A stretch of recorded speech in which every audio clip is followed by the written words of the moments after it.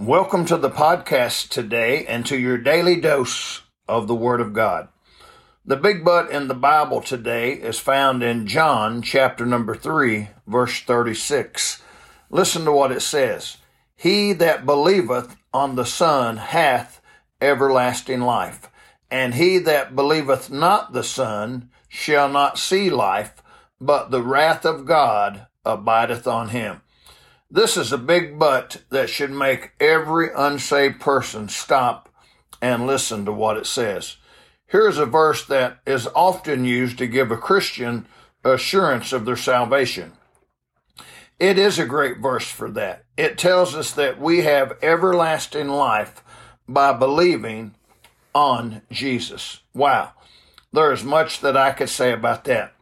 Let me say that this should give you assurance that you have everlasting life by simply believing in Jesus. Take the Bible, trust the Bible, what it says.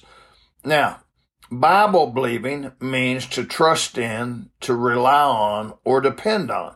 Wow, that's Bible believing. What a great verse. However, notice that there is a big but at the end of the verse. It says, and he that believeth not the Son shall not see life, but the wrath of God abideth on him.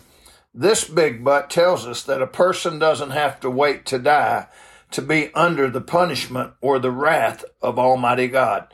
So many times people that are unsaved believe they are living like in a neutral area. They think, well, I'm not saved, but I haven't died yet, so I must not be in too bad a shape, or I must not be lost yet.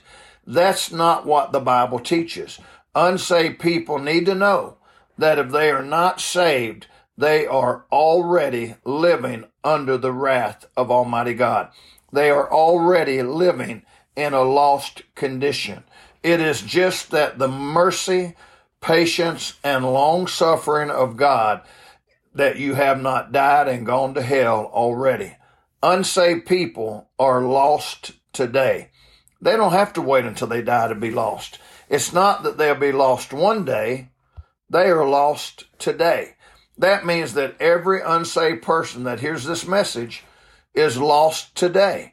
That should be enough to just cause you to want to get saved and trust Jesus. However, this big but makes it plain that if you are not saved, you are currently under the wrath of God and not saved today. My friend, be saved today and get out from under the wrath of God and get under his umbrella of grace that's in Jesus Christ. May God bless you today.